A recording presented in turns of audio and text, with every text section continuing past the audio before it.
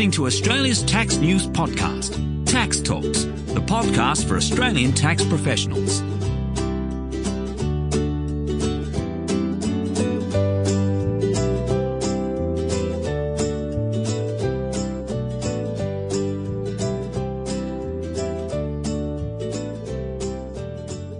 Welcome to episode 1 of Tax Talks. This is Heide Robson. In our minds, payroll tax often stays on the sidelines.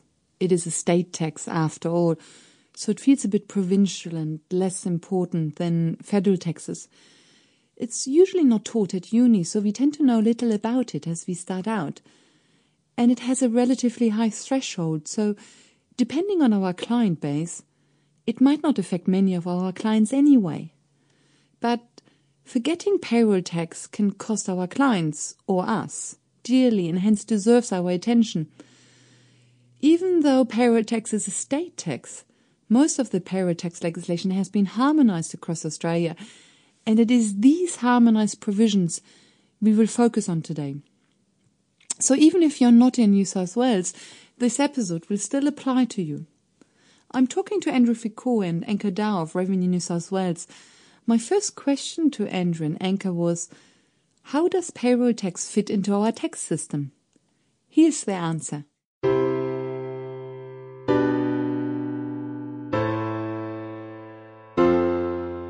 We have federal taxes, which looks at all of Australia as one, and then you have all of the different state-based taxes. Payroll tax originally was under the federal level, and then it was administered, taken out, given to each state to administer. Oh, okay. Because that was when it first came out, after the Second World War or something. To help compensate for veterans returning back, how to help fund their coming back into the economy.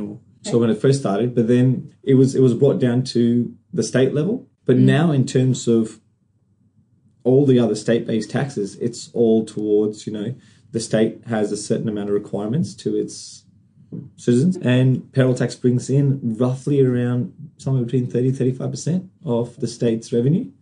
And GST?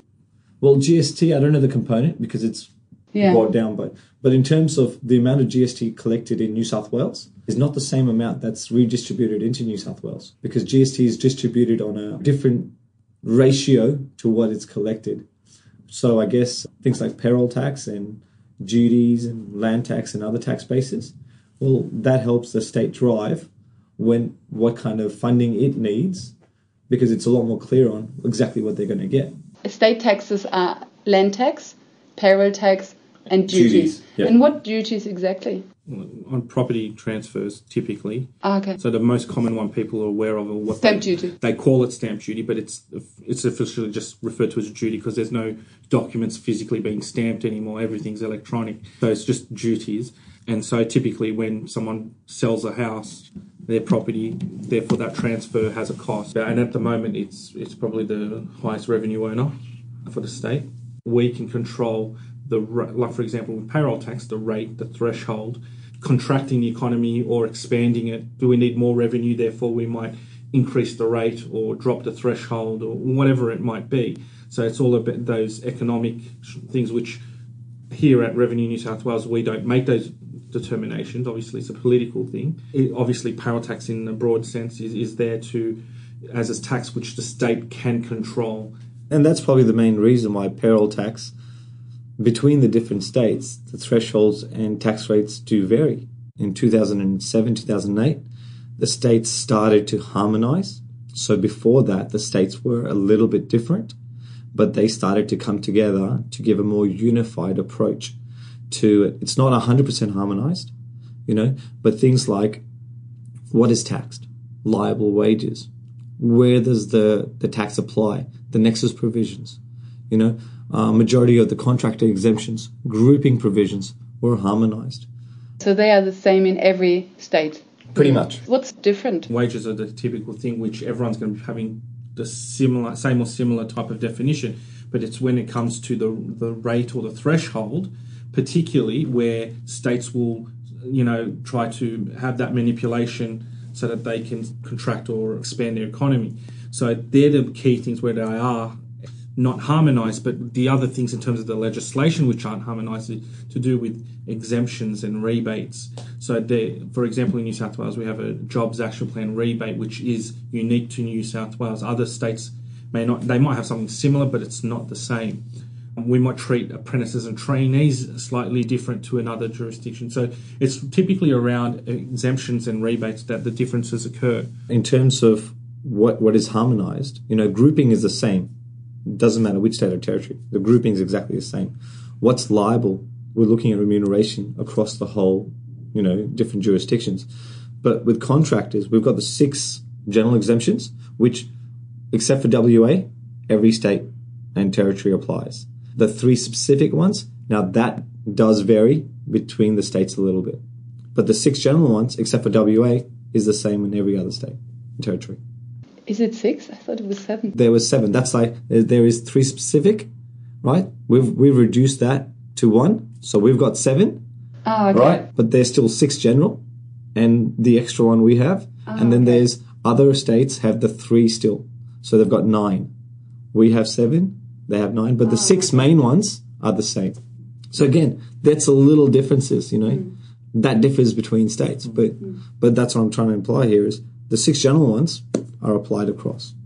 And they're majority of the ones that most businesses apply.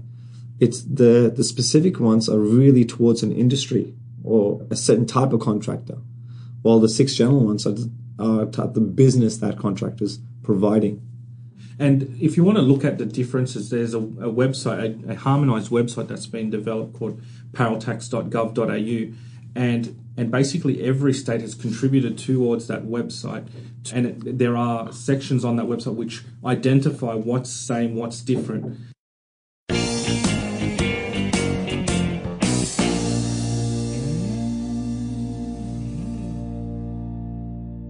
So in terms of, what is payroll tax and the admin side of payroll tax, the most important thing is that it is a state-based tax. Most individual businesses are concentrated a lot on federal taxes, but there are state taxes that are applied to businesses as well. So payroll tax is a state-based tax. We have our own legislation. So a lot of people make the common mistake of trying to apply income tax rules to payroll tax, where it doesn't always gel. There are occasions where the rules are the same, but there are some key differences. And it's the employer that's responsible here. It's the employer that has to register. So we look at the wages paid to the employee, but the employee doesn't need to do anything towards payroll tax. It's the business, it's the employer that's responsible for the registration and the lodgement. Now, with registration, the legislation actually states it's an annual tax that's administered monthly, but to register, you have to view at the weekly component of the threshold. And once you go over the weekly component of the threshold, you're supposed to register by the 7th day of the next month. On our website, we do promote that businesses should register by the within the month that their wages exceed that monthly threshold. So although the legislation does talk about prorating the threshold weekly, we try to give a bit more leniency in New South Wales by saying as soon as your monthly wages exceeds the prorated amount of what you'd be entitled to, you need to register in New South Wales. But you need to factor in not just what's happening in New South Wales, you need to factor in what's happening all over Australia. Typically a business, it's an annual tax paid monthly. So you have 7 grace days at the end of a month to make your calculation and remit your self-assessed tax. The key thing I would say here, and this will be our first tip of the day, we'll be giving tips throughout this podcast, will be if you're not registered for payroll tax, the easiest way to do is monitor your monthly wages. And if they're around the $60,000, jump on our website and do a registration. Because it's better to register now and then go over the threshold than to go over the threshold and start a liability because our compliance, there is an area that's unregistered payroll tax and you don't want to get a letter from the Revenue New South Wales. Some businesses are fortunate enough to be on an annual lodgement frequency where they lodge just the annual reconciliation. So the annual reconciliation is 3 grace weeks at the end of the financial year where you can review and reconcile, make adjustments, and hence why this is a self-assessing tax, because we allow you to make all your adjustments as well in that final process. That 3 weeks that you have at the end of the year, now you've got the whole year behind you. You can look at what changes that you might need to make sure that you make a full and true disclosure using our online annual reconciliation process. So and make either a balancing payment to calculate your June return itself, or claim a refund if you have overpaid throughout the year. So some businesses are allowed to lodge on an annual basis, and the current benchmark for businesses lodging annually is about $12,000 worth of tax a year. So basically working out, that's about $1,000 a month worth of tax liability. We're going to allow those businesses to lodge annually rather than monthly. But everyone at the end of the day needs to do an annual reconciliation. And it's really important to get that right, because that is what you are judged by. That is when our auditors come through, they're checking that. It's a self-assessed tax, but it is us who determine if you're going to be a monthly lodger or an annual lodger. Now, the rules around that is it is an annual tax administered monthly, so majority of you are going to be monthly lodgers. That's a two-step process. It's a calculation and a payment. Your monthly lodgements is solely the payment. You use our monthly calculator or you do an in-house calculation, it's completely up to you. But as long as you make the correct payment, we're happy. Oh, I see. So the monthly lodgement is actually no paperwork. You just transfer an amount. Yes. But your annual lodgement, you can't just transfer an amount, because it's your annual lodgement that's analyzed to see if you've paid the correct amount of tax. So we review your wages. We review certain components in your wages. There's a lot of data checking with other agencies, and that's all done through your annual lodgement. So your annual lodgement's that two-step, and it's done through our online process, right? So you log on and you do an annual reconciliation where you are requested to break up the different wage components. Now, it's not a requirement, but it's always a good habit to get into, because if you're ever audited, in an audit, you'll be required to break it up. You can't just say, this is my total wages and that's it.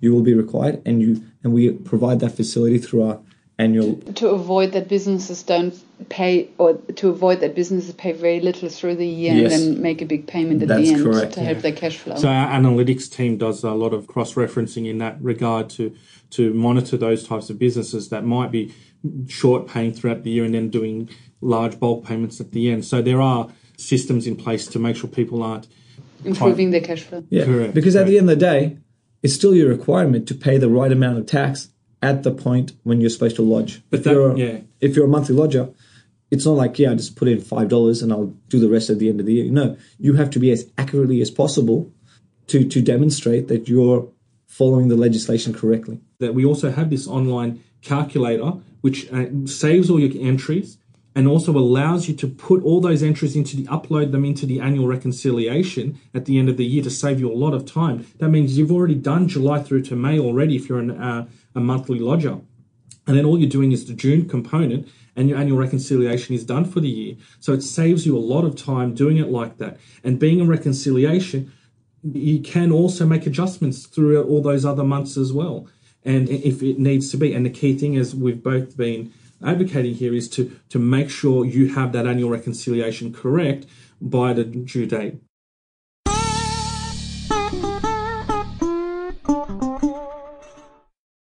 Using the online payment facility allows you to make a maximum payment of one payment per month for that particular business. Whereas if you use EFT or BPay, you've got to look up reference codes and things like that. And sometimes some businesses leave the same reference codes from the previous month, so it acts like a top-up payment to their last month, which causes a nightmare, not only for the business who's paying the tax, because they get a nasty letter saying, hey, pay your tax for the month, otherwise you're going to get interest and penalty tax.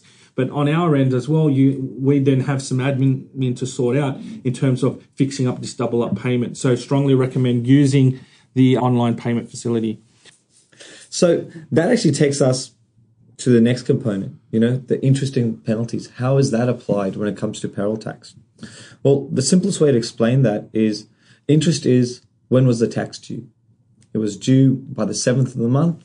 You paid on the 12th, or, the annual reconciliation, it's due by the 21st of July, but you paid in August. Well, it was due today.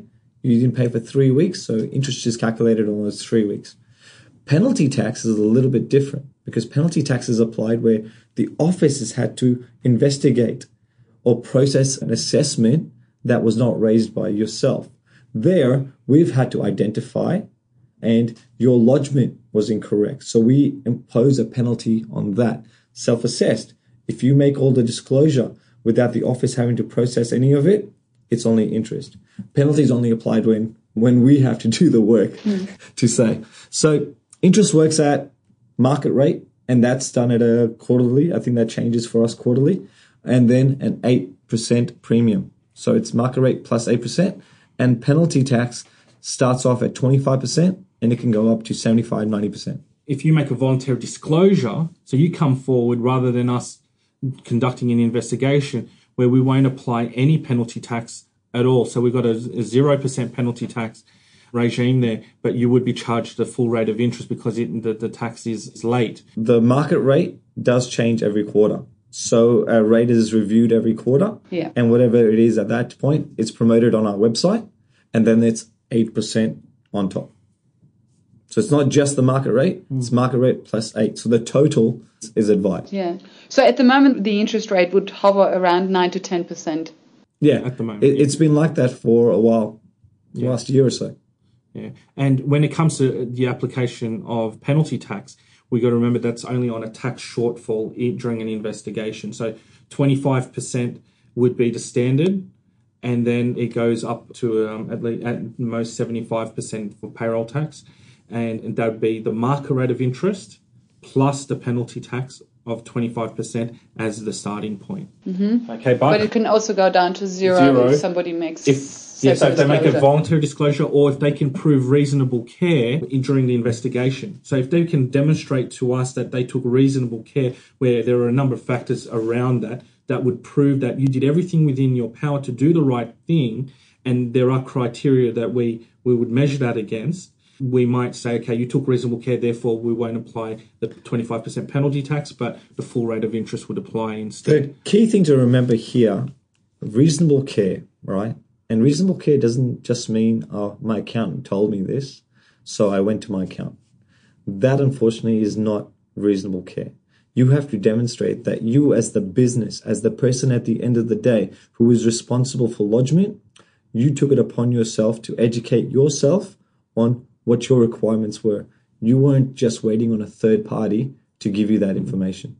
And ignorance is not an excuse. And so many times we've seen objections lodged where people say, oh, sorry, we didn't know about the tax, or we didn't know about this being late or anything like that. That's not a good enough excuse. It's the tax is, the legislation's there and people need to be aware of it.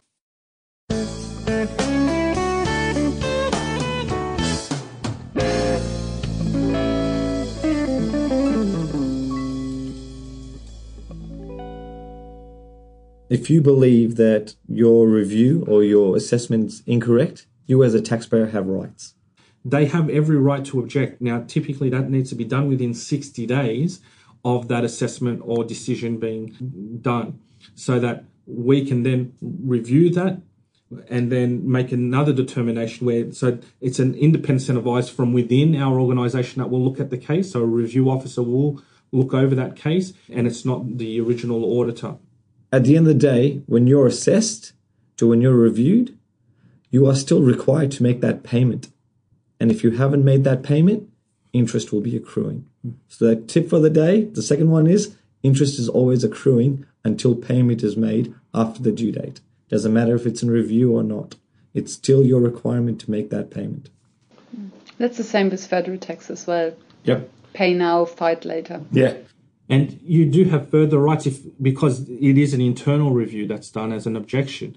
If you want to take the matter further because you disagree with the decision that's been done in the review, you can take that to NCAT, the tribunal that's in force for New South Wales. And that's where you pay a nominal fee. Around $100. And this tribunal has independent members, and they could take that even further if they wanted to, if they disagree with that outcome, and take it to the courts. There are options available, but obviously that's the expensive one. So going to NCAT's the cheaper option, where you're paying a nominal fee of about $100 or so, and then you have your matter, you put your case forward, and Revenue New South Wales puts their case forward, and then you battle it out for a nominal fee, or you could go down the courts. Is it a choice? You always have to first go to NCAT before you can go to the courts, or you can go straight to the courts? You can go straight to the courts. But you got to remember, think of it this way. Internally, it's a free. So you have 60 days, free option. Someone else gets a new fresher eyes, looks over the file. NCAT is around $100. So it's a very low administrative fee for someone externally to look at it. Courts, you're now looking into the thousands, right? And you're talking New South Wales courts? Yes. The next thing to consider is reassessment. So now we're talking before about the annual reconciliations, and when an auditor does come through, they will look at the last 5 years. So the current financial year plus 4 years going back. And that's the typical standard approach for an audit. So current financial year plus 4 years back, and they're basing that on those annual reconciliations. And that is why it is extremely important to have your annual reconciliations correct. And you can go back and change those annual reconciliations if you realize that something was wrong from previous years, and do a voluntary disclosure, as we were discussing earlier. You can either claim, you can adjust it to make an additional payment, which would attract interest because it is late, or you can claim a refund because some businesses, they didn't realize, for example, that there was a rebate for apprentices and trainees. And so they can claim a refund going back for 5 years as well. That's quite long, 5 years. Yeah, well, that's why under the Taxation Administration Act, businesses are required to maintain records for the last 5 years. And actually the Chief Commissioner could go further than that, basing it on estimates, if they believe that there's a case of fraud or evasion. All right, so that brings us to talk about our thresholds and rate. So in New South Wales, the current threshold, that's a tax-free component, is $750,000 for 2017-18. It was the same for last financial year as well. And that's tax-free. That means businesses between 0 to 750,000 aren't paying this tax. Is the 750,000, is that similar to the other states, or is New South Wales a relative generous state? Or We sit somewhere in the middle. Oh, okay. So you're looking at, I think it's Victoria that has a threshold of around 600,000, and ACT has a threshold of 2 million, and we're 750. Same thing with the tax rate. We're 5.45%. I think the lowest you go is 4.85 maybe in Victoria, or 5%, and the highest is 6.1. So we're roughly in the middle. Victoria and New South Wales are the biggest hubs for businesses. So in terms of where we sit, we are fairly close, but then you have different ways that the threshold is applied. As in Queensland, WA, Northern Territory, they have a sliding scale as well. So they have a point where they have a threshold, and then they have a sliding scale for how the threshold is divvied up, and then they have a cap. For example, roughly speaking, around $4 million. If you pay wages over $4 million, you don't receive any threshold at all.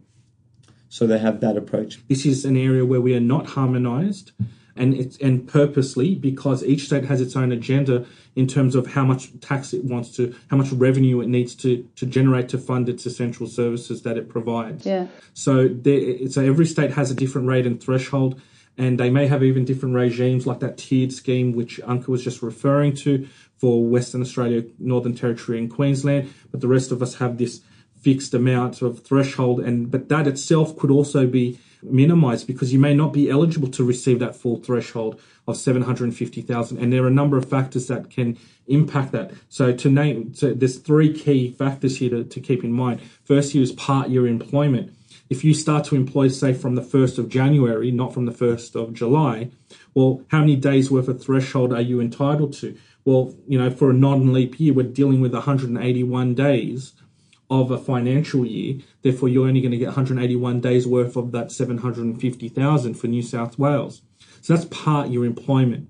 The second one to consider is if you're part of a group of businesses. If you're part of a group of businesses, you get one threshold between all of you.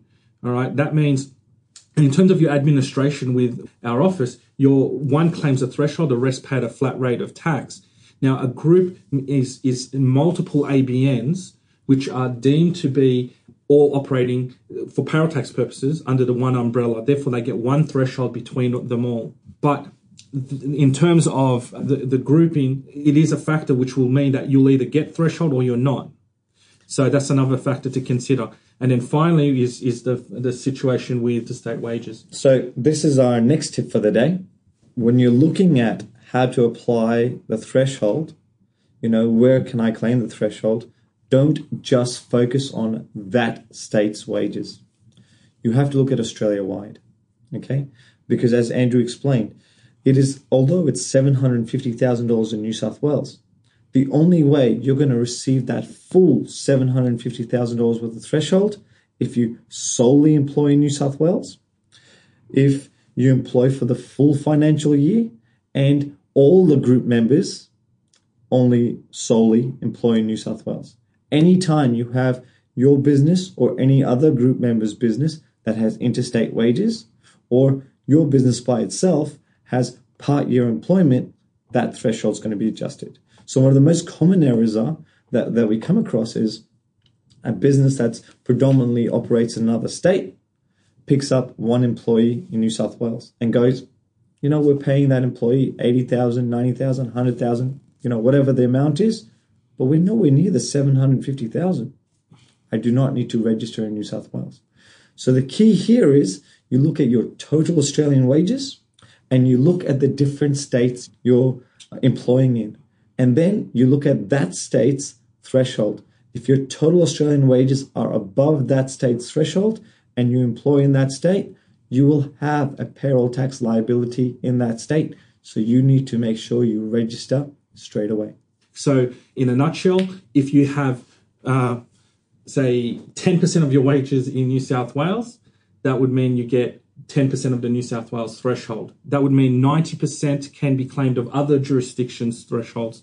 Can't we just nominate one state to claim all the threshold and then forget all the others? So they'll pick and choose the one with the highest threshold. And then, no, it's a matter of fact. What is your wages breakup between the jurisdictions? And therefore, what percentage can you claim of the threshold in that jurisdiction? So our next topic being where are wages taxable? And there are three key points, I think, in the way we like to explain this. And these rules are harmonised. So that what we mean by that is that all the jurisdictions across Australia are playing by the same rules here, because we don't want to double tax. We don't. So if something's meant to be taxed, it's only going to be taxed once and going to one jurisdiction, not to multiple jurisdictions. So we're going to need to consider these rules we're about to go through on a month-to-month basis and on an employee basis. So where is that worker working for that calendar month is what's the determining factor here. So we often refer to this as the nexus provisions, but that ultimately means here, where are wages taxable? Which state's going to get the tax? And for more information about these rules that we're about to go through, we'd strongly advise you to visit our website or the joint website at payrolltax.gov.au and look up the revenue ruling PTA 039, which provides a fact sheet with a flow chart which helps you to ask the questions and then give you the right result as to which state you need to pay tax for that particular worker for a particular calendar month. So this actually leads me, before we go through all the rules, our next tip of the day. And the key thing to remember here is only one state you'll be declaring any employees' wages for that month. So depending on the different ways we break this up, we never proportion their wages or the declaration of their wages between states. So you need to determine which state for which month that employee's wages are to be declared. Okay, so the three rules. Okay, so there's a wholly in rule, a partly in rule, and a wholly out rule. Okay, so let's make some sense of this. So the first one is wholly in, and these rules primarily focus on where a worker is performing their services. So if a worker wholly performs their duties in one jurisdiction for a calendar month, their wages are going to be taxable in that jurisdiction. So if you work in New South Wales, you're liable in New South Wales. It doesn't matter where you live, doesn't matter where the head office is, it doesn't matter where you've come from. So you could be dealing with an expat, or I prefer to call them impats. So someone who's come from overseas and they work the whole month in New South Wales. All right, so all their contracted services for that month are in New South Wales. Their wages will be taxable in New South Wales, even though they're being paid abroad. So the primary rule, which takes precedence over everything else we're about to discuss, is for the wholly in rule, if the person works wholly in one jurisdiction, their wages are taxable in that jurisdiction. This is looked at any given state in any given month. So if it's solely in one state for a month, there's a liability in that state for that month. Okay, so that was the wholly in rule. Yep.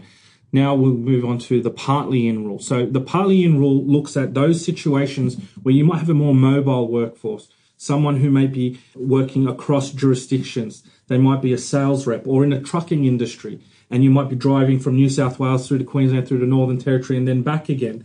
So how do you determine which state to pay the tax to? Because they're spending different amount of time in each jurisdiction. Well, as we said at the onset here, was that you only pay payroll tax for one particular employee for each calendar month to a particular jurisdiction.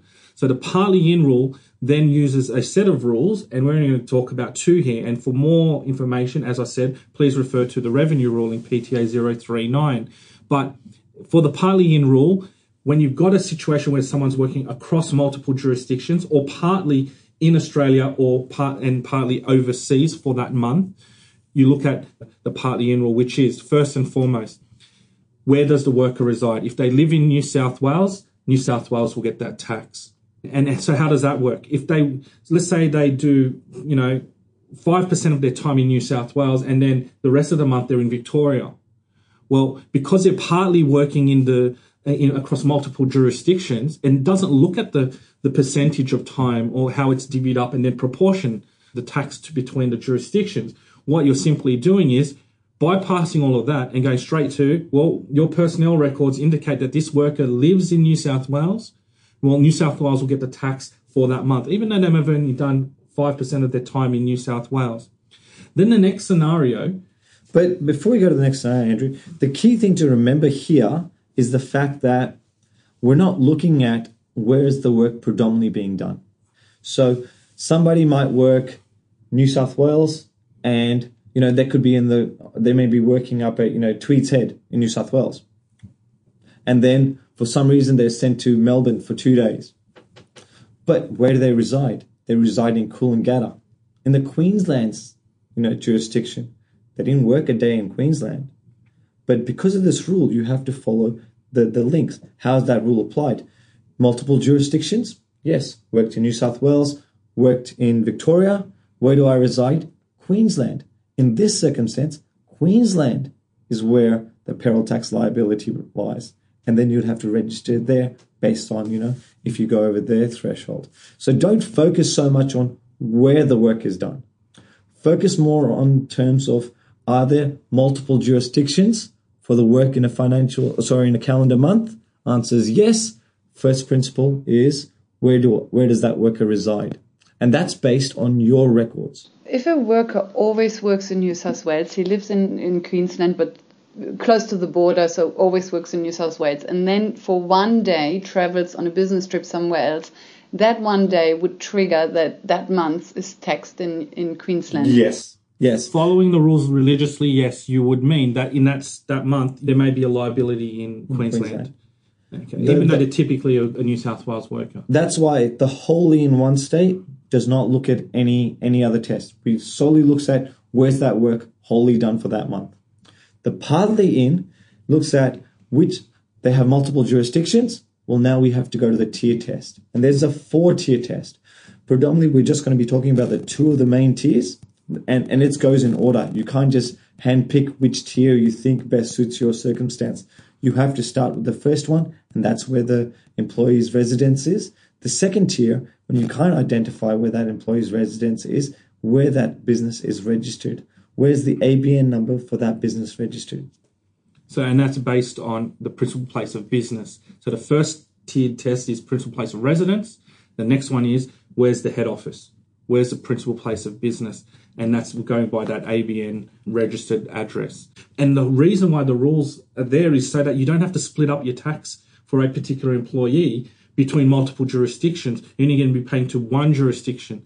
And so it's there to make it as simple as possible, really, so that you're not splitting. Because you could have situations where if we base it purely on where a person was paid, well, then a person might be paid in multiple accounts. One might be based in New South Wales, one might be based in Victoria. What do you do in that situation? So the rules are there to make sure that it's for each employee per month, the tax on those wages is going to one jurisdiction. So the key thing here is to understand under what circumstances do I apply the rules? Okay, that's the key. It's like a maths equation. Once you learn the equation, you just fill in the numbers, and that's it. So far we've gone through the wholly in rule. So we're dealing with one jurisdiction, that's all they've worked in for a month. And then the next one is partly in. So they're partly in, let's say, New South Wales and partly in another jurisdiction. Or it could be partly in Australia or partly outside of Australia. So they could be working part of the month in New South Wales and then go to Hong Kong for the rest of the month to work.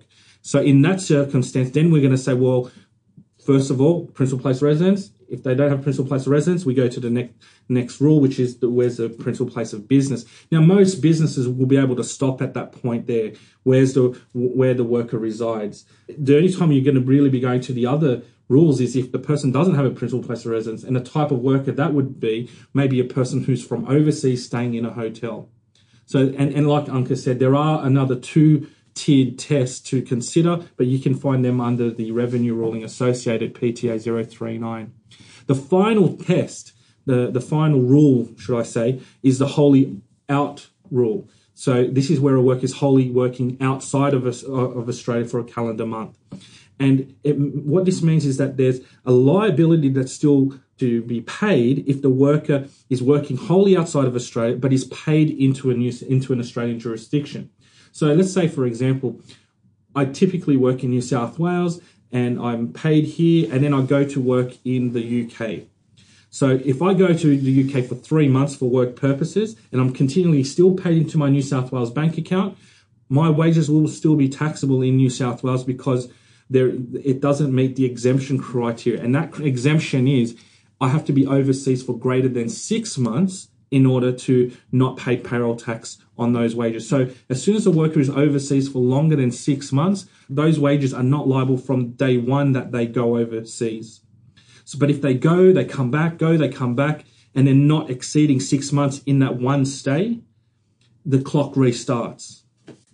Businesses that have their workers mainly working in one state, well, and then once in a while a worker goes on a business trip for a day or 2 days somewhere else, I can't imagine the business is then registering in the other state. And you won't need to register in the other state. Let me give you an example here. And the thing is here, I, myself, an employee of Revenue New South Wales, will have meetings with other revenue departments in different states. So throughout the year, I'm employed here, so wholly in one state. But there's a month where I'm required to go to a conference or a meeting or some sort in another state.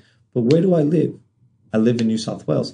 Even though I'm away for a day or two in another state, the first rule is, where's my residence? It's only if I'm really on that border and that my residence is in another state, you're right. That will apply. Otherwise, exactly. It doesn't matter. Yeah, I agree. It still falls back to the fact that I reside here, so you don't need to register there. Yeah, you're right. So the example we used was highly contrived in terms of that somebody was living in a different state than he usually works or she usually works, and that's why it seemed to be odd. But I agree with you. Actually, now in 99% of the cases, the principal place of residence would make perfect sense. And that's the key. That's why these two are the key ones that eliminate 99.9% of the cases.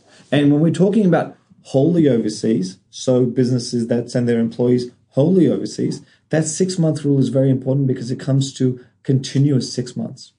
It can't be they went overseas for 4 months, came back, they went overseas for 3 months, came back. Okay? They have to be overseas for 6 months continually for there not to be a liability. So and does the exemption then start from the time they left, or it starts at the end of the 6 months? It's once those 6 months lapse, it's from the start of the 6 months. It's not any time after the 6 months. Okay, so they would get a refund. Yeah, they can request a refund in the 7th month or wait till the annual reconciliation.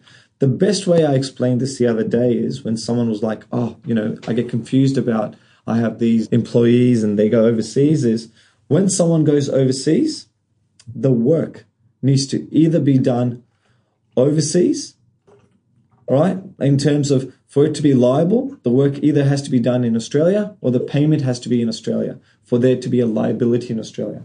But if someone goes overseas, so the work is done overseas and the payment is done overseas, there is no liability. At all, from the first day. From the first day. So for there to be a liability, there has to be a work in Australia or there has to be a payment in Australia. So keep that as a concept of, do I have that? So if you're making a payment here, follow the rules. If they're working here, follow the rules. All right, so just a quick recap. Wholly in one jurisdiction means that person, doesn't matter where they come from, they work wholly in one jurisdiction, they're liable in that their wages are taxable in that jurisdiction. Partly in rule, they work across multiple jurisdictions in a calendar month, or partly in Australia and partly outside of Australia. Their wages will be taxable in the state in which they reside as the primary answer there. Then finally, the wholly out rule. If the person works wholly outside of Australia, we're going to need to consider if their stay overseas is going to be longer than 6 months or not. If it's going to be shorter than 6 months, the tax will be paid to the state in which that person is paid. Okay, so where they're physically paid. And if it's longer than 6 months, don't pay any payroll tax on their wages at all. So if you know, don't pay from day one. But if you're not sure, you might pay on it and then claim a refund if they end up staying greater than 6 months. If the work is overseas and they're paid overseas, there's no payroll tax at all. That's another thing we need to make sure we're clear on. So that's the 3 rules. And it's called the nexus rule. We refer these to as the nexus provisions, which ultimately means what's the basis for taxing.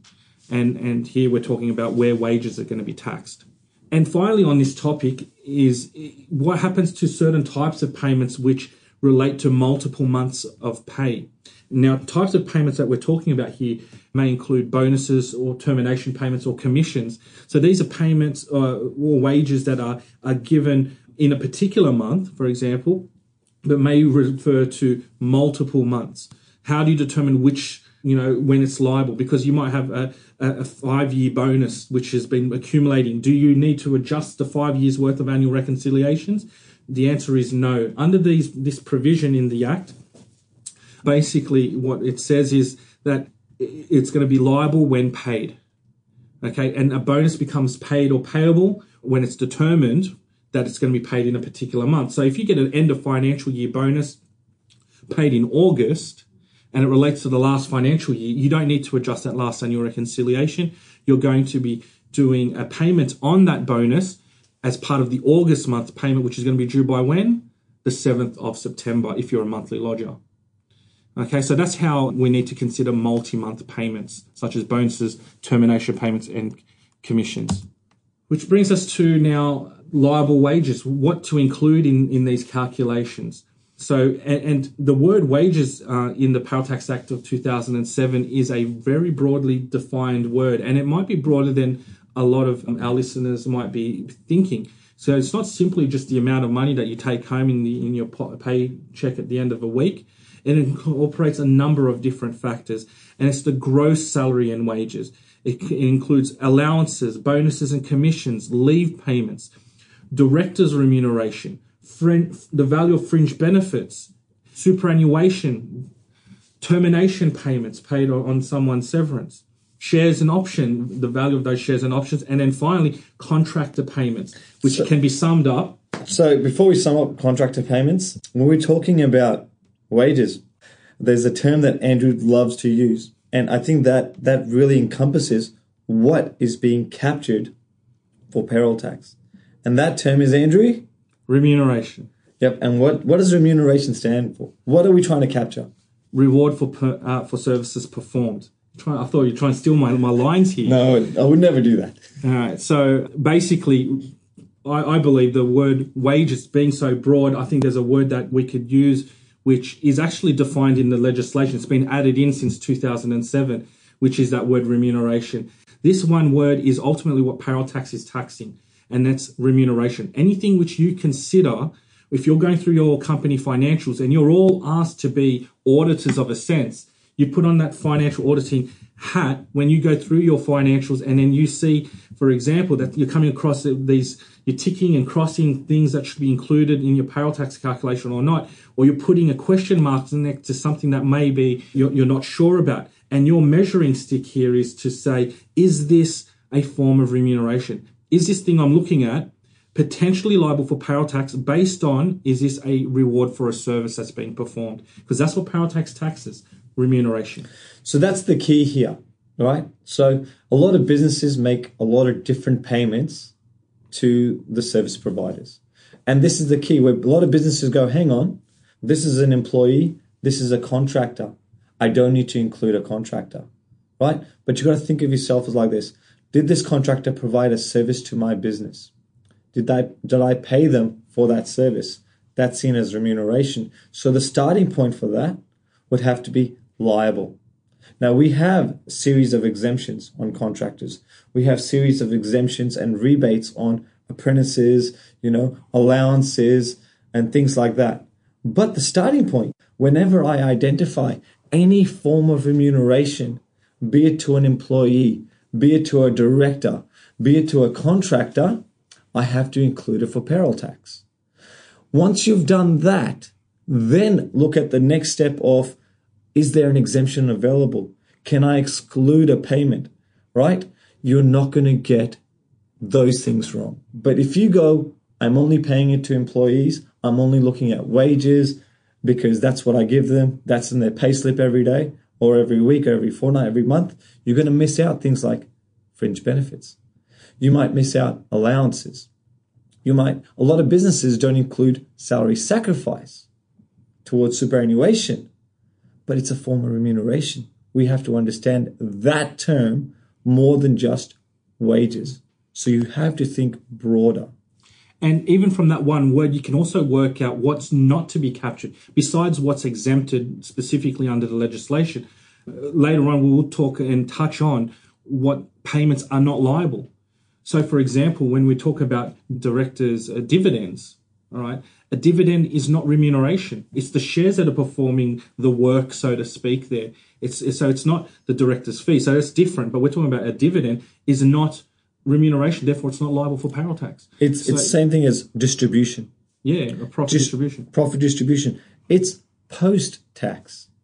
Payroll tax captures everything pre-tax. Okay? So you've got to look at what are the pre-tax payments, not post-tax payments. Okay, so let's go through and give a high-level summary of the different types of liable wages that are incorporated. So the first one I think we should make clear is allowances. Start from that idea that all allowances are liable, and then there are certain components which you can leave out. So when we're talking about allowances, there are so many different types of allowances. So it's always safest just to assume all allowances are liable. And one of the mistakes which we were talking about earlier on, where people confuse income tax with payroll tax, is they might apply the rules to do with overtime meal allowances where they're not taxable. For payroll tax purposes, they're fully taxable. So you can't just apply income tax rules to payroll tax. That being said, there are different types of allowances: meal allowances, motor vehicle allowances, accommodation allowances, relocation allowances, overtime allowances, height allowances, laundry allowances, tool allowances, first aid allowances. All of these allowances start from the idea that they're in, and then we're going to tell you some specific rules to do with motor vehicle allowances, accommodation allowances, and any allowance that has a fringe benefits treatment.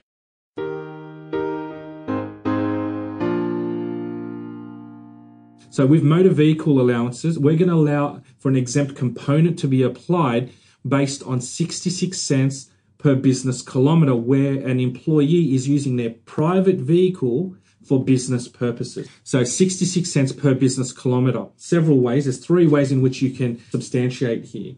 So 66 cents per business kilometre, which would be a recording of every business kilometre in a logbook. So that's the continuous recording method. Or there's the averaging method. Now here we are piggybacking on rules associated with the ATO. Now the averaging rule would require a business to keep a logbook for 12 weeks, a running logbook for 12 weeks, and then you average that out, and we're allowing you to use that for 5 years. So the current financial year going forward 4 years from then. So the first 66 cents are not included in wages? So the 66 cents per business kilometre is what you could take out if you're paying a motor vehicle allowance in this way. That's based on a flat rate. If you pay an employee $100 as a flat rate every week, here's $100. Doesn't matter if you do 1 kilometre or if you do 1,000 kilometres, we're just going to give you $100. And you want to exempt that employee's motor vehicle allowance. That employee needs to have a logbook. Okay, they can have a continuous logbook or the averaging logbook, but they need a logbook for you to substantiate, right? And if they do 100 kilometers that week and they have a logbook, 66 cents per kilometer is exempt. So out of that $100, $66 is exempted. So the remaining $34 that you've paid them would be liable for payroll tax and needs to be declared. But if you don't have a logbook, the full $100 needs to be declared. Which brings us to our next exempt component for allowances, which is to do with accommodation allowances. And the current rate, now each year, this is why it may be useful for businesses and tax agents to be registered to our online subscription service where you will receive updates when necessary, because rates like this, like the 66 cents per business kilometre, that may change. The rates to do with accommodation allowance each year does change because we associate the exempt component of $266.70 for the 2017-18 financial years, what we're using, which is attached to the Hobart rate. And we're allowing businesses to exempt that component for an employee who is staying away from their principal place of residence for business purposes. And with that money, they're meant to find their own room, food, and incidentals for that night. So that 266.70 is for wherever they go. Although it is the Hobart rate, we use the lowest capital city as the base. It's not using the rate which is wherever that they go. So they could be staying in overseas. They might be staying in Dubai. There might be a rate for Dubai, but we're only allowing businesses to use the Hobart rate no matter where they go. The key thing here to remember is the principle of when it's accommodation allowance, they have to be overnight away from their principal place of residence. It's not for day trips. It's not, hey, I went to Newcastle or I went to Dubbo for the day and I came back. I have to be away from my principal place of residence overnight. And the second thing is for business purposes. So as long as you're able to identify those two components, then you can look at what payment was made to them, what portion of that is exempted. Now, instead of the $266.70, that is broken up into three areas: room, food, incidental. Okay? If the business books that employee's accommodation, so they book the room component, you cannot exempt the full $266.70. Then you have to deduct the room component from the exempt amount. The room component is roughly for the 2017-18 year is around $138 out of that $266.70. So that leaves you with just food and incidentals, and that's roughly around $128.70. Please understand that the allowance is we've given you a sum of money, and now you are required to book your own accommodation, pay for meals, and any incidentals. But if any component, we fund that, right, outside that allowance, you can't claim that additional amount of that allowance as well. So if an employer pays $266 per night, does the employee need to substantiate his or her actual expenses? No. Okay, so as long as the employer doesn't pay more than this amount, he doesn't have to include that payment in his wages. We're not looking for you to give us receipts to say, hey, food is $109.35. We're not saying, prove to us you spent $109.35. What we're saying is, prove to us that this employee was required to go away from their principal place of residence overnight for business purposes, and their total allowance without the business actually booking something themselves is $266.70. How that employee decides to, use that allowance, do they stay at the glitziest hotel or do they eat the lavish food? It's up to them. But as long as you're not providing them the accommodation or meals or something like that's not our concern. A reimbursement to an employee for their business expenses is not subject to payroll tax. So like petty cash type of function, if they purchase something for work, we're not going to capture that. When we're dealing with allowances, all allowances are liable except for those two components as defined, what we've just explained. Now, the only other thing is to do with living away from home allowances, because certain allowances have a fringe benefits treatment. So LAFA has a fringe benefits treatment, which helps us transition quite smoothly into our next topic, being fringe benefits. Now, the golden rule for fringe benefits declaration for payroll tax purposes is to simply say that if something is FBT-able, it's going to be payroll taxable. Okay, once again, if it's FBTable, it's going to be payroll taxable. Now, with a living away from home allowance, there are reasonable benefit limits associated with fringe benefits tax, and therefore it may end up being a nil value fringe benefit and therefore not liable for FBT and therefore not liable for payroll tax. But if it's paid above and beyond the reasonable limits, it will attract FBT and it will attract payroll tax. Because FBT itself is a complicated tax in its own right, we've tried to piggyback on the rules of FBT by applying that golden rule. So if it's FBTable, it's going to be payroll taxable. So that means if it's nil value fringe benefit, it's going to have nil value for payroll tax. If it's FBT exempt, it's going to be payroll tax exempt.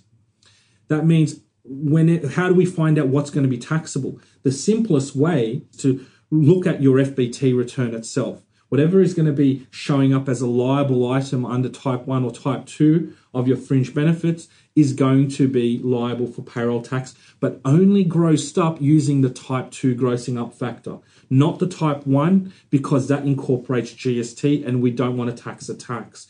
So that's why we only use the type 2 grossing up factor, which is currently for 2017-18 year 1.8868.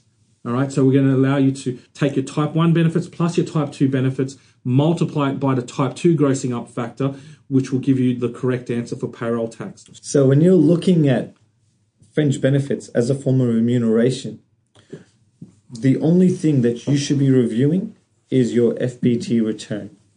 Because don't look at your PAYG summaries, don't look at reported for fringe benefits, just take the figures off your FBT return. Your type 1 benefit, type 2 benefit, multiplied by the type 2 gross up rate. There is an option which is to declare it either on an actual basis or an estimated basis. If you use the actual method, which involves looking at type 1 benefits and type 2 benefits multiplied by the type 2 grossing up factor, you're actually doing this on a month-to-month basis. So if you're a monthly lodger, you'll need to do analysis of your FBT on a monthly basis. Majority of businesses out there do not do this. This is why we're referring to your FBT return itself. And this is under the method which is known as the estimated or the alternative method. And this is highlighted under the revenue ruling PTA 03 version 3, which we have on our website and also on the payrolltax.gov.au website. So under this estimated method, what you're required to do is look at your last FBT return, which was done at the end of March. We're going to expect you now to pretend that FBT year moves forward to becoming a financial year. So you don't do anything with your figures between April and May, and you're going to make an adjustment in the annual reconciliation instead. So you're going to take, let's say for argument's sake, we're going to just play with some fake figures here of say, let's say your FBT return for last year using that calculation of type 1 plus type 2 multiplied by the type 2 grossing up factor, that answer was $120,000. Now, that $120,000 is your FBT returnable value for payroll tax purposes.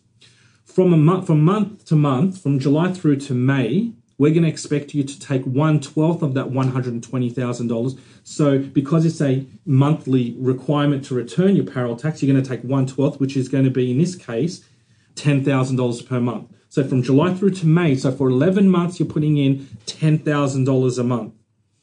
Okay, that means at the end of the financial year, June comes around, you now have a new FBT return that was calculated at the end of March. Now you look at that and you make your adjustment in the annual reconciliation under this estimated method. And you look at the difference. Now we're basing this on $120,000. It's gone up to $150,000 under the new FBT return. So what do? We look at the difference and we make that adjustment in the annual reconciliation. So how much do we make an adjustment in the annual reconciliation? Well, it's going to be the $10,000 for June plus the difference, which is $30,000. So in the June component of the annual reconciliation, you're going to be putting $40,000. If it went the opposite way, let's say that $120,000 became $100,000, you'd need to negate that difference of $20,000. But June was only $10,000 contribution which you were meant to put in, and therefore you'll need to take away not only the $10,000 for June and make that zero because you can't put a nil figure in the annual reconciliation. you'll need to take $10,000 away from another wage category, such as wages. And that's in a nutshell how you calculate your FBT for payroll tax purposes. And this will now give you your next estimate for each month going forward in the next financial year. So following that example before of it's gone up to 150,000. Now every month going forward from July, you're going to be making contribution of 12,500 for every month going forward for the next financial year. We also need to keep in mind that because FBT calculation is based on a Commonwealth tax and it covers all the different jurisdictions, you need to work out what belongs to New South Wales. Now, that's very simple if all you do is employ in New South Wales, because the whole return will belong to New South Wales. But if you don't know what component of an FBT return belongs to New South Wales, we advise businesses to look at their wage level as a proportion of total Australian wages and say, okay, well, 50% of our wages belongs to New South Wales. Well, we'll use 50% of that FBT calculation, which we went through earlier. So that's how you'd need to proportion between the states when looking at the fringe benefits. Another common mistake that some businesses actually make is using reportable values. Do not use reportable values when you're calculating fringe benefits for payroll tax purposes, because you'll be under declaring. Because under reportable values, you leave out the first $2,000. Another common mistake that businesses do is to incorporate the type 1 grossing up factor. This is going to once again lead to overpaying your payroll tax because you're now including the GST component. So remember to only multiply by the type 2 grossing up factor, the lower of the two. And finally, salary sacrifice towards a fringe benefit is not to be included. The reason being is because we're taking the value of that taxable item, the taxable amount of that fringe benefit. So if, let's say, for example, the most common types of fringe benefits are motor vehicles. All right, so once that person gets $100,000 a year, and then they salary sacrifice $10,000 towards a novated lease. The $10,000, which is salary sacrifice, is not to be included. So their wages will be $90,000, but the value of that fringe benefit itself, that motor vehicle, is as per the fringe benefits calculation. And that will often render a value higher than that salary sacrificed amount. So that's what you would need to include. The value of that fringe benefit rather than the salary sacrificed component there. The key thing to remember here is when we're looking at FBT, we're taking the value from the FBT return, right? That's our source document. Be it, are you going to be declaring it as the actual amount or the estimate amount? But at the end of the day, when the annual rec comes around, it's the value as of the FBT return and no other document. That's what we're looking at. And when it comes to FBT, salary sacrifice towards novated lease is not included, but salary sacrifice towards superannuation is liable for payroll tax. So when we're looking at, hey, is there any salary sacrifice by any employees, by the company directors towards superannuation? We need to include that for payroll tax. We need to include it as part of gross wages, or we need to deduct it from gross wages as is included part of superannuation. That leads us to our next topic. Superannuation. What's included? Everything. Bingo. The easiest way to answer this is all of superannuation is included. Be it to employees, be it to directors, anyone who's receiving superannuation from your business, you need to declare that for payroll tax. And it's not just a matter of declaring the superannuation guarantee charge. Currently, it's 9.5%. But if your business pays higher than that, 10%, 11%, 12%, doesn't matter what, you don't just declare the minimum, 9.5. You need to declare exactly the amount that is being paid as per your business's contributions towards an employee superannuation. Looking at company directors, for example, because there are lots of scenarios where we find that businesses have their directors pumping money into super and forgetting to have that declared for payroll tax purposes. Now, yes, it is the safest bet to simply say that all amounts contributed into super are liable, but there are certain types of payments like top-up contributions to defined benefit schemes. If it's pre-1996 contribution, that it's not going to be considered as liable for payroll tax here when we're dealing with defined benefit schemes. Brings us to the next topic. The next thing we're looking at when we're looking at liable wages is termination payments. payments that are being made to an employee, to a director, to a contractor for, as the final payments towards their services to your business. Everything we've talked about normally has a golden rule. So let's attach a golden rule to this as well. You like to use your tip of the day. For me, it's always about the golden rules. Yes. And the one for termination payments is if it's income taxable, it's payroll taxable. So this is one where we do marry up with the ATO here. So if it's income taxable in the hands of the recipient, it's going to be payroll taxable. So we need to consider who's receiving this amount and whether it's going to be income taxable in their hands. When we're talking about termination payments, we're talking about all payments when someone either leaves, they're fired, or they're made redundant, or they may even die. To speak more readily about the situation, if something happens like that, we need to consider the taxable status of that amount of remuneration which is getting paid out. So the golden rule, as I mentioned here, is if it's income taxable, it's payroll taxable, and that holds true in all circumstances. So it's all the pay in lieu, contract payouts, golden handshakes and severance payments which are going to be liable for payroll tax. So then the question might become, well, what isn't income taxable? And the most common one to consider here is your genuine redundancy component, which is not income taxable. You can leave that out, but everything else that's paid out is liable. The next component we're going to look at is leave payments. Earlier we were talking about, all payments we look at in a month period. Where was the services performed, where were the payments made and things like that. But leave is something you accrue throughout the year. So we use the same principle as multi-month payments. Even though it's accrued throughout the year, we see it as when it's paid. When it's paid, be it sick leave, annual leave, long service leave, leave loading, anything associated with leave is liable. It is just declared when it's paid following the nexus provisions. And in the seminar notes, you have a very interesting example. There's a lady who's worked for 15 years for a company, and just before her retirement, she moves from Queensland to New South Wales when she receives her final redundancy, long service leave payment, and then the entire amount is taxable in New South Wales and not in Queensland. Yeah. Don't focus so much on, what's you win some, you lose some. Yeah. So exactly. Queensland, in that example that you've just would have lost, but they would have gained in another example. Correct. But I think it's a very good rule because it makes it so much easier. If we started allocating the payments to the relevant months and so on, I think everybody would go crazy. Long service leave. Just look at Revenue New South Wales. We have had employees here for 40, 45 years, and upon them retiring and things like that, try tracking back 45 years worth of accrual.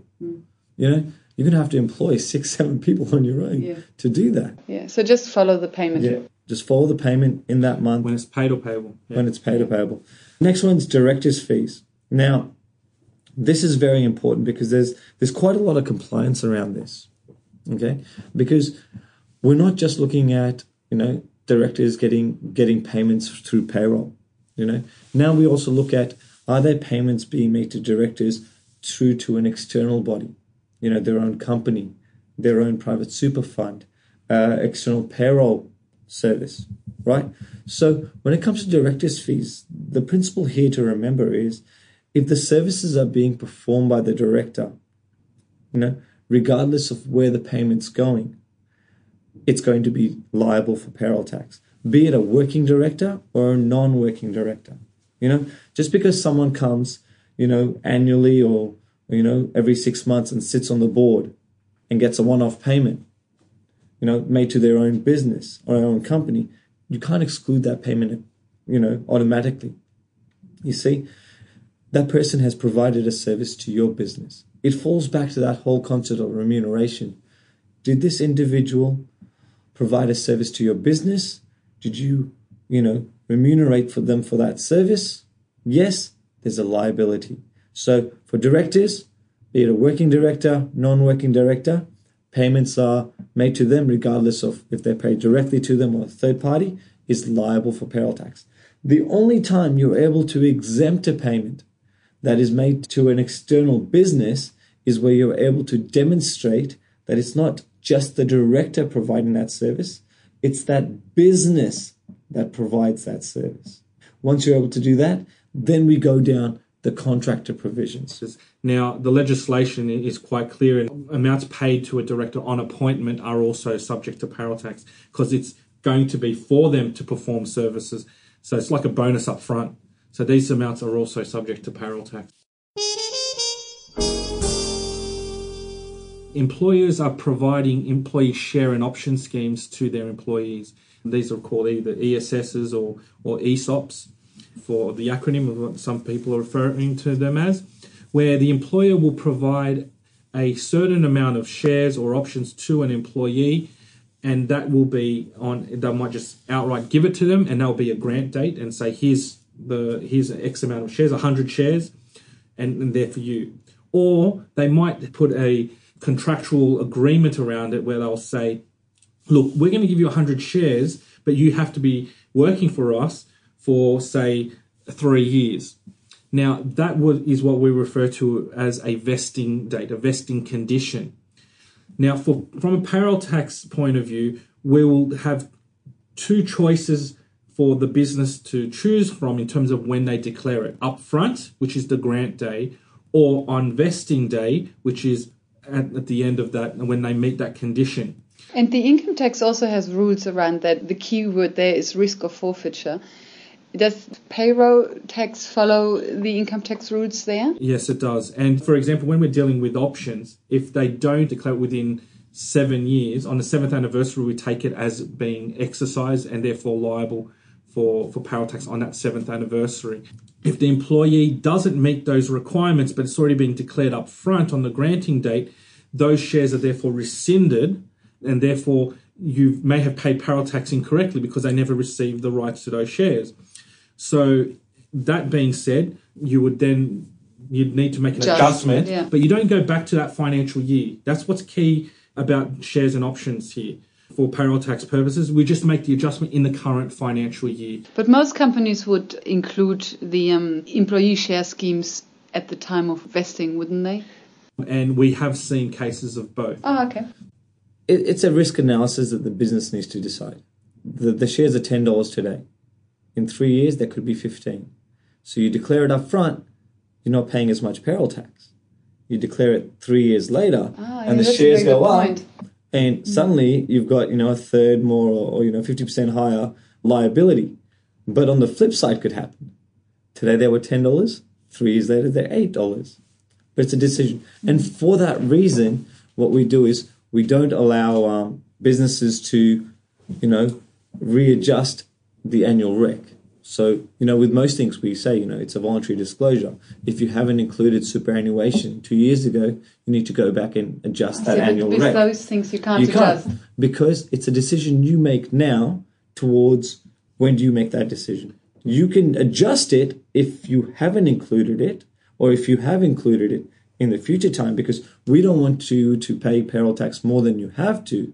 So if you've declared it and that individual didn't invest or didn't take up the shares, well, I've overpaid payroll tax. So in that, whatever year that was vesting, you can go ahead and exempt it so you get your money back. I see, but you can't adjust the market value you use. Yes. That's the key here. We want you to decide up front what's going to happen. If you lapse and you don't declare it on the grant date, it's automatically on the vesting date. Yeah. If it falls outside of the financial year in which it was granted, to be specific, right, you must choose the vesting date. You can't go back and adjust that financial year and include it there. So you've got to make a decision up front. It is a gamble like the share market is itself.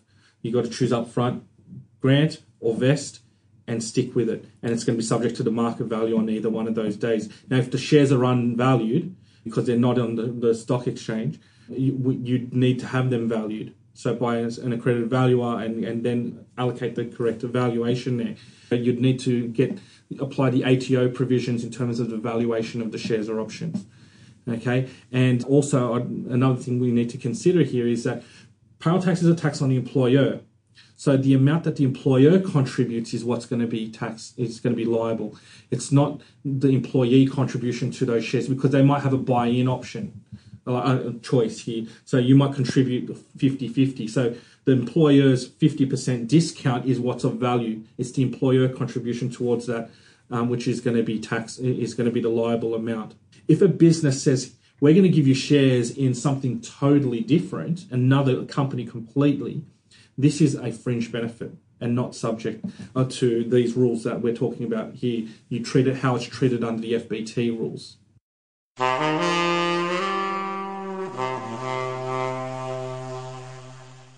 Okay, so it brings us to certain types of payments that are not liable, and the first one is workers' comp. Now, so with workers' compensation payments, the amounts up to the limit of whatever the insurer provides is not liable for payroll tax. You can leave out that amount that the insurer provides. So let's say, for example, let's say an employee gets $1,000 a week, but the insurer provides $900. That $900 of whatever the insurer provides is what can be left out in your calculation because it's not liable for payroll tax. Why do we see it like this? Is because we don't see it as remuneration, but rather as an insurance payment. Compensation. Yeah, correct. So whatever the insurer provides is what we leave out. But let's say you were to continue to pay that extra $100 as top-up payment because you don't want that employee to not get that extra $100, that make-up pay, that top-up pay would be subject to payroll tax, but whatever the insurer provides is to be left out. Okay, the next things to be considered, as we've kind of mentioned earlier, is to do with dividends, partnership drawings, and trust distributions. These are not subject to payroll tax because they are seen as profit distributions, not subject to payroll tax because it's not, for example, like we mentioned earlier with dividends, it is the shares that are performing the work there, not the employee. So it's the performance of the shares, or in terms of a distribution to the beneficiaries of a trust, it's based on the profit distribution there. So it's not remuneration and not liable. GST, we always leave it out, and direct reimbursements, as we mentioned earlier with petty cash, is not subject to payroll tax. The Commonwealth paid parental leave, the 18 weeks, which is funneled or channeled through the employer, is not subject to payroll tax. And this may be paid on top of maternity, paternity leave, which an employer may offer. Jury duty payments. Unfortunately, there's no exemption for jury duty payments. Okay, so unfortunately, you can't leave out whatever you ordinarily pay your employee, but the amount that the courts may provide is what can be left out.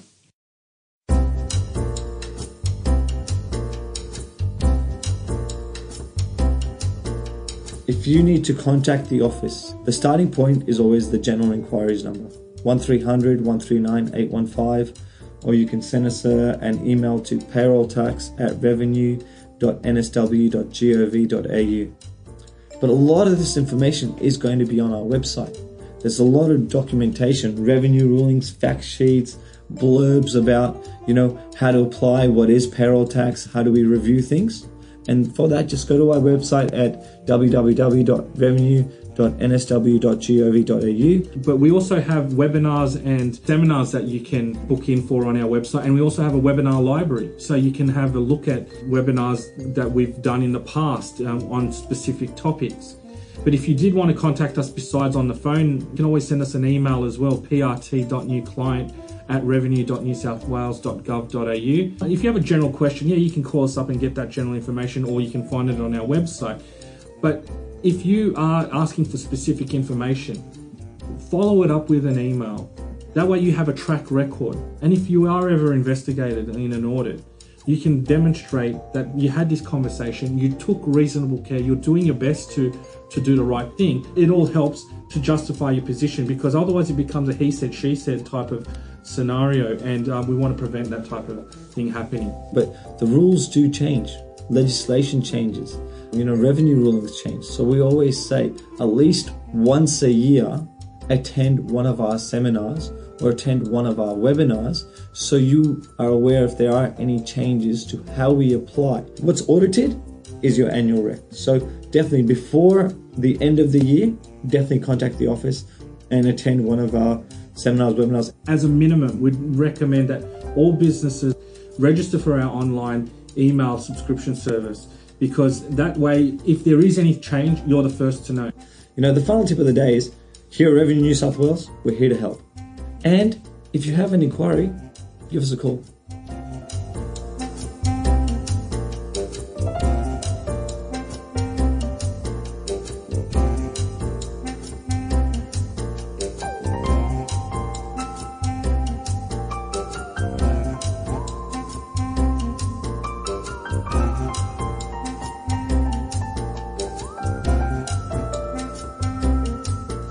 Welcome back. So this was an overview of Australia's payroll tax system. We briefly touched on contractor and grouping provisions today, but because these are so complex and so important, we will talk about these in a lot more detail in another episode. Payroll tax exemptions and rebates haven't been harmonised and probably never will.